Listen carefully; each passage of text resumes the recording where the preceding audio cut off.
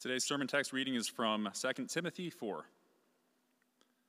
I charge you in the presence of God and of Christ Jesus, who is to judge the living and the dead, and by his appearing and his kingdom, preach the word, be ready in season and out of season, reprove, rebuke, and exhort, with complete patience and teaching. For the time is coming when people will not endure sound teaching, but having itching ears, they will accumulate for themselves teachers to suit their own passions, and will turn away from listening to the truth and wander off into myths. As for you, always be sober-minded, endure suffering, do the work of an evangelist, fulfill your ministry. This is the word of the Lord.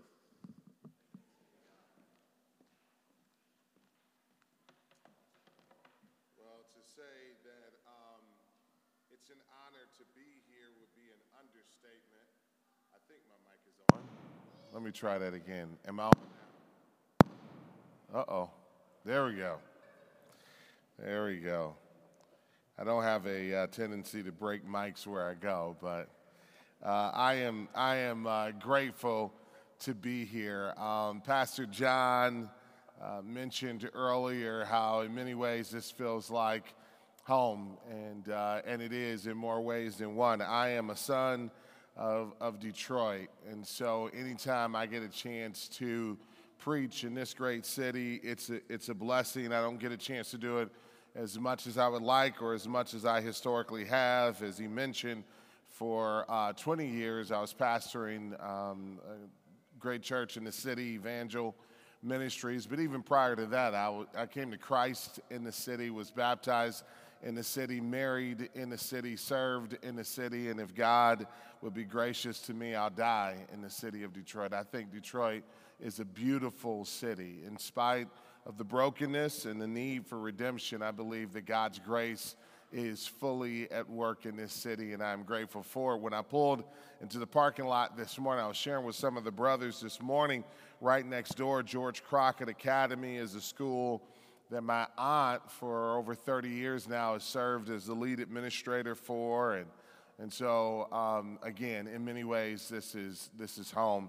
I want to give greetings to the leadership here. I was making note about the blessing that this leadership has been, even from afar. We have not had the opportunity to commune and fellowship as much as I think any of our hearts would like, but I'm grateful, number one, to be able to be welcomed by a fellow Spartan, John. It was really good to know after last night's victory I'd be with you today. But I'll keep going because I don't want to divide the church. But I'm super grateful to be with John and Dan. I know your love for this city. I know your love for the community. And I know also the great men that God has given to provide leadership for this church. I got a chance this morning to meet, I think we might have a problem with my mic. I'll use my outside voice. Let me try this connection again. There we go. All right, we will endure hardship as good soldiers. Get it. But I got a chance this morning to meet Demiron. Blessing to get a chance to meet you, brother. I've heard great things about you, and grateful for you and Haley and your commitment to the gospel and your commitment to being here as well. John mentioned my great affection for the Jelenic family. I have had the privilege of knowing the Jelenic family now for nearly 25 years. As I was thinking about it last night, I remember walking into Michigan, what was then Michigan Theological Seminary, as a young pastor needing theological training, needing to be grounded in doctrine and faith and practice, and walking into the room of Micah's dad, Dr. John Jelenic, who I didn't know then would play such a prominent role in my life, but over 25 years, we studied God's Word together, served shoulder to shoulder together. I learned so much from him, and just hold a dear and special place in my heart for him, for Linda, for the children. I knew that Micah was unique in so many ways. When I first met him, I realized last night I was thinking about how subtly subversive Micah was, even at Moody Theological Seminary and Michigan Theological Seminary. I gathered a small group to listen to White Horse Inn and discuss all that he was learning there, and we discussed the scriptures for many days and many hours, and I've always loved his heart for Christ, his love for people, his tenderness to the Word, and so I am immensely encouraged at this next chapter of God's grace at work in your life, for you, for Laura, for the kids, and what God is going to do by his grace through Emmanuel in the Clarkston, Waterford area. I know you've been encouraged to pray. I would encourage you to celebrate, because each church plant is a fresh expression of the Spirit at work in our region.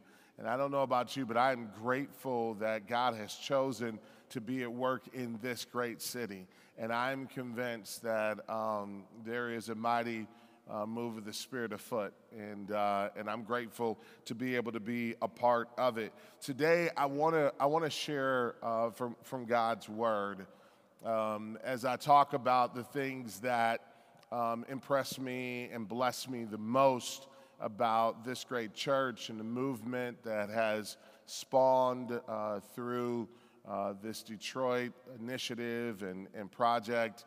It is the fact that these churches are committed to the regulative principle of worship, which means that the Word of God is what guides our worship service. That everything we do is an outflowing of the Word of Scripture. And today I want to connect to Scriptures and ask a few questions that I hope Micah is asking himself. And though this message may feel kind of uniquely catered to him in some ways, I wish he and I could just be across a coffee table and discussing these things. You have the joy of eavesdropping on this conversation, but I think that God's Word is applicable to every single one of us. And the Apostle Paul, writing in what has become known classically as the pastoral epistles, has been the bedrock for me as I've considered the questions that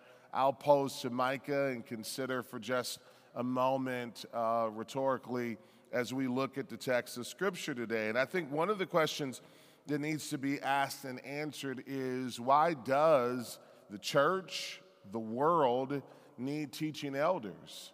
Why does the church need pastors? To which Micah is going to be ordained as in that office today.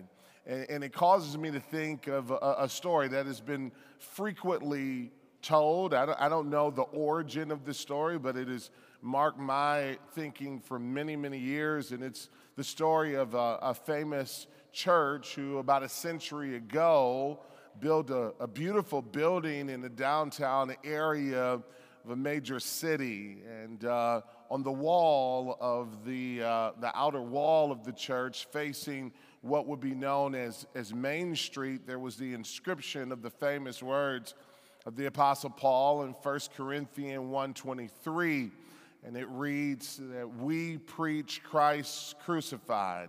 We preach Christ crucified. The church proudly inscribed those words. But over years of time, ivy grew up on that wall. And after time, the last word of that phrase was covered up by the ivy that grew along that wall, to the point where the phrase was reduced down to simply, we preach Christ. And that newer generation thought, well, that's not that big of a difference, not that monumental of a difference, and decided to not address the problem. And the ivy continued to grow until another word was covered up, until finally the only thing that was left was we preach. And the sad thing is that describes so many churches in our day and age that have lost the glory of the gospel, lost the beauty of the death, burial, and resurrection of Jesus Christ, have lost the amazement that comes along with knowing that our God is a covenantal God who makes covenant, who keeps covenant, who renews covenant in our hearts, and by his grace saves and redeems us. And I believe this is the reason why churches need teaching elders, not simply as an act of regulatory polity or some type of external governmental structure that has to be checked off in order for us to be in compliance with the state. No, there's something far more ecclesiological about it. There's something far more serious about it. The body of Christ, the gathering together of God's people, is the most precious entity in all of the world. And one day, Micah, along with those of us who are in leadership, and by extension, in many ways, the entire flock of Christ, will have to give an account. And I pray that when Micah and the rest of us stand before Christ, that we would not have reduced the call of Christ down to something that fits comfortably into culture. In many ways, we stand against the currents of culture, proclaiming the good news of God's grace. And this is what Paul wants us to know as we read earlier concerning this charge. Notice that he says to Timothy, I charge you. Now, he could have charged him on the basis of mere relationship. Certainly, Paul had been his spiritual father. He had called him his son in the faith. He could have easily just simply appealed to him on the basis of that relationship. He could have done what a lot of moms do, and that is exercise the instrument of guilt. No one knows how to run a guilt trip like my mom. And I trust she won't listen to this Spotify, so I can speak openly. But it's a tool that could have been used to manipulate Timothy into obedience. Timothy, you know who I am to you. You know what I've done for you. You are obligated based off of that relationship to do what I'm about to tell you. But notice that Paul does not do that. He does not appeal on the basis of relationship, but rather on the foundation of 5 transcendent truths. Transcendent and sobering, fear of God producing truths. He says, I charge you in the presence of God. Think about that for a moment, the weight of that for a moment. He could have stopped there, but he goes on and says, and of Christ Jesus, who is to judge. Now he has given us a full-orbed view of our triune God, who not only creates but redeems, and yes, will judge. We will all stand before him, and we need not forget that. He will judge, according to the scriptures, the living and the dead. He goes on to say, and by his appearing and his kingdom. Paul is grounding what he is about to say in the most sobering realities of all of cosmic history. That is the gospel. The gospel is a cosmic story from Genesis to Revelation of God's redemption of not only humanity, but all of creation, the establishment of his kingdom from all eternities past to all eternity future. And here's what he proclaims to him after grounding all of this in the seriousness of those truths, the identity and the kingdom, the coming judgment of our God, the appearing of our Lord and Savior Jesus Christ. Here's the charge: preach the word. Preach the word. So, the question that must be considered is, what should be the pastor's primary charge or responsibility? What is the pastor's primary charge and responsibility? Paul leaves no mystery. He leaves no doubt about this. He does not leave it up to us. Micah, you are about to be invited into a very busy office. There will be meetings, and I was reminded this morning of paperwork, and there will be gatherings of social importance and all of these activities that you might want to be tempted to be involved in, but God never calls you to be an expert in those things. What he charges you and me and us with is preaching the word. I love what Dr. John D. Payne says about this in his writings on a confessional approach to preaching. He helps to lead a wonderful church in South Carolina. Listen to these words. He says, "The preaching of God's word is the pulse beat of our confessional heritage. It is the Reformed Church's highest priority. Christians need faithful preaching." Notice what he says. It's not just the world that needs faithful preaching. Christians need faithful preaching. The church in America needs faithful preaching.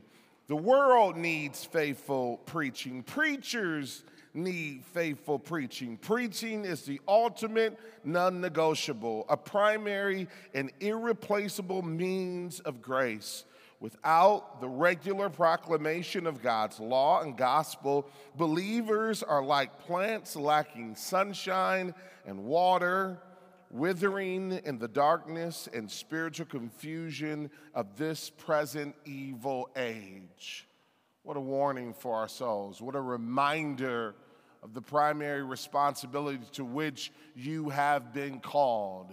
That we are called to love the world, but the greatest expression of that love is the proclamation of God's truth that transforms human hearts. And when the people of God, gather together in communities of faith, forms communities as well. But I love the fact that he reminds us that everyone needs the gospel. The world and the unsaved need the gospel. The believer needs the gospel. And yes, my heart, even as the preacher, needs the gospel, and so does yours. Because we are idolaters at heart. And we will enthrone ourselves when given the opportunity again and again and again. My preferences, my desires, my wants. And this is why we need a proper reminder of what the gospel actually is again and again and again. Because if you ask the average American Christian what is the gospel, we've become so self-consumed that we probably will tell you that it's the story that Jesus came for me and he died for me so that I might be saved. And we have inserted throughout the text of Scripture so often I, where the Scripture reads we.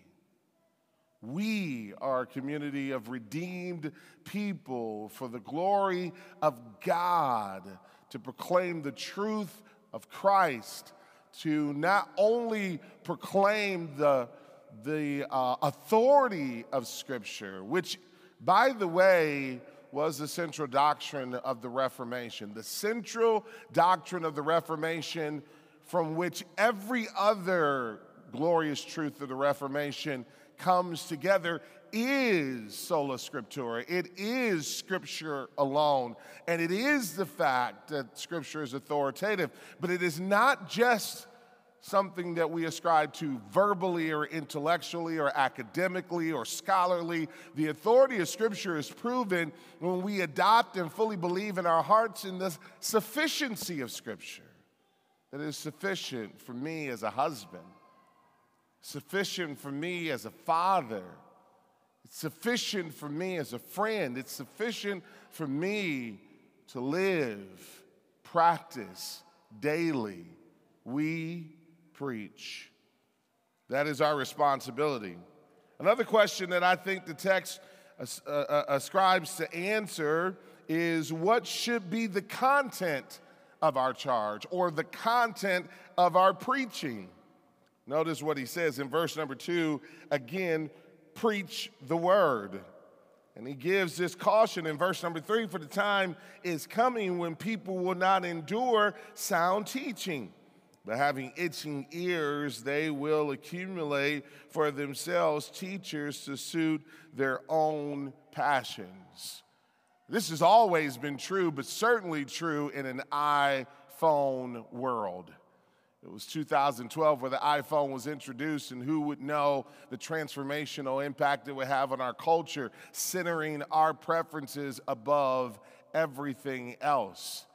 And man, do we fall prey to it, everything catered around us. I was thinking about how this expression of the fall shows up in my family in particular. Maybe yours is a little bit different, but we have 3 generations living in our home. My mother-in-law, who's a widow, came to live with us about 13 years ago. So it's my mother-in-law, me and my wife, and my children. And if you really want to have fun and arouse conflict in the Brooks household, just show up around dinner time. And for years and years, it was the case before the iPhone was really prominent that when dinner was chosen, it'd be one meal. How many remember that? When one meal would be served for everybody in the family and you either ate it or went hungry. Anybody else raised in that household? Our house has changed a lot in recent years. Now it feels like I'm door dashing for everybody. Feels like everybody has a preference. Everybody has their own desires, their own styles, and this may be humorous when it comes to food, but it certainly is not humorous when it comes to what's on the menu for a sermon. When it comes to what's on the menu for public proclamation and exposition of God's word, we are not given the power or the privilege to choose what's on the menu. We have been told what to preach, and that is the word. We must preach the word. Micah, you will know fully and be acquainted with the book of church order. And here's what it says in chapter 53, paragraph 2. The subject of a sermon should be a verse or some verses of Scripture, and its object to explain, defend, and apply some part of the system of divine truth, or to point out the nature and state, the bounds and obligation of some duty. A text should not be merely a motto, but should fairly contain the doctrine proposed to be handled. I hope you hear that. I hope you hear that clearly. That the basis of Scripture should be the text of Scripture. And as the famed Old Testament prophet used to say, Walter Kaiser, keep your finger on the text.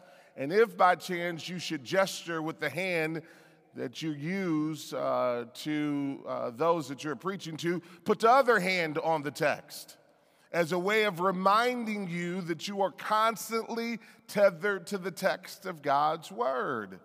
To remind you that it is God's word that gives us not only the umbrella theme of the day, but the subpoints and the application are all found in the text of Scripture. I love this warning that it should not simply be a motto. What good is that? What good is it if I stand before you and say, today we will discuss God's love? If all I do is give you secular, humanistic definitions of that love. God not only gives us the text, but he places in the empty containers that we call words the content that is full of his divine truth, that reveals his character and again imparts in our hearts grace.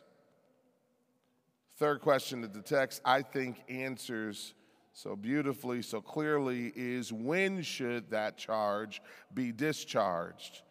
In other words, when should the responsibility of preaching the word be performed? Going back again to verse number 2, preach the word, be ready in season and out of season. Notice what he says in his own way, constantly, consistently, again and again. Preach the word. When the culture wants to hear the word, preach the word. But when the culture does not want to hear the word, preach the word. When human hearts seem to be soft and pliable to the word, preach the word. But when human hearts are hardened against the word, even then, preach the word. In times of peace, preach the word. But in times when evil once again has reared its head and we are reminded that we live in the face of a fallen world, even then, preach the word. In times of joy, preach the word. But when sorrow grips your heart, preach the word. Over and again, in season and out of season, condition and train your heart to constantly come back to the word of God. Because again, it is our anchor and it does renew us. But why does Paul tell us that the word should take such prominence in our gatherings, that the word should guide every aspect of our worship? Why does Paul center the word of God in the human heart? Why does Paul seem to rely so strongly on the authority, the inerrancy, the infallibility of the Word of God, the inspiration and eternality of the Word of God? I believe that the answer is found in another one of his writings to Timothy, and here I turn quickly to 1 Timothy chapter 1. And in 1 Timothy 5, as I urged you when I was going to Macedonia, remain at Ephesus so that you may charge certain persons not to teach any different doctrine, not to devote themselves to myths and endless genealogies which promote speculation rather than the stewardship from God that is by faith. The aim of our charge is love that issues from a pure heart and a good conscience and a sincere faith. Notice that Paul connects the preaching of the word, the centrality of Christ and the word in our hearts, to something far more profound than just simply a spiritual discipline or habit. It should be a discipline, it should be a habit, but not merely for religious purposes, but because it is forming something in us that cannot be formed in us apart from the Word of God, and that is love. The aim of our charge is love. Now, I want you to understand this in conjunction or in comparison to what is the prevailing perspective or view of Christians in our culture today. You see, there is a myth among our culture today that if you are a Christian, that somehow you cannot be loving. That to ascribe to the teachings of Christ is somehow rendered us deficient of being able to love properly, to which we must respond that it is impossible for the human heart to love properly apart from the Spirit of Christ at work from us and good doctrine. You see, the end goal of good doctrine is not just so we can have notebooks full of notes or memorize facts or have something to say to friends at theological parties and discussions, but the end goal of good doctrine is communal. It is the triune God, Father, Son, and Spirit, who through their loving union in the Godhead has created all things, you and I, calling us into community to express that love one to another.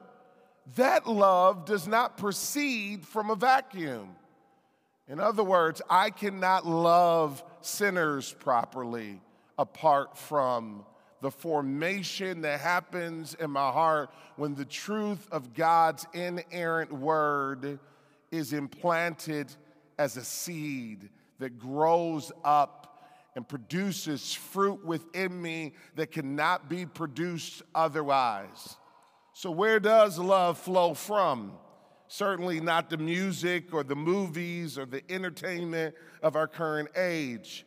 But notice what it flows from. 3 things: a pure heart, a good conscience, and a sincere faith. Where do I get these 3 things? I get these 3 things from the charge of the Word of God. It's the Word of God that produces within me a pure heart. It's the Word of God that produces within us a good conscience. It's the Word of God that produces within us a sincere faith. And if, Micah, you would hope that your church family would reflect these things, they will only be produced as a result of the faithful commitment to the Word of God. So preach the Word. If not, we will render men and women deficient of love, unable to love God, unable to love the family of faith, unable to demonstrate the love that is prerequisite for global missions, for evangelization, for the transformation of the human heart through the proclamation of the gospel. So, there are many things that are worthy of our consideration today, but I pray the utmost would be our commitment to the holiness of the Word of God, the faithful proclamation of it, the commitment to living it out in the fear of the Lord before a watching world, regardless of the cultural currents. Because if we keep our feet firmly planted in God's Word, we will bear faithful witness, the faithful witness that a lost world needs in order to experience the redemption that is found in Christ alone. Let's pray.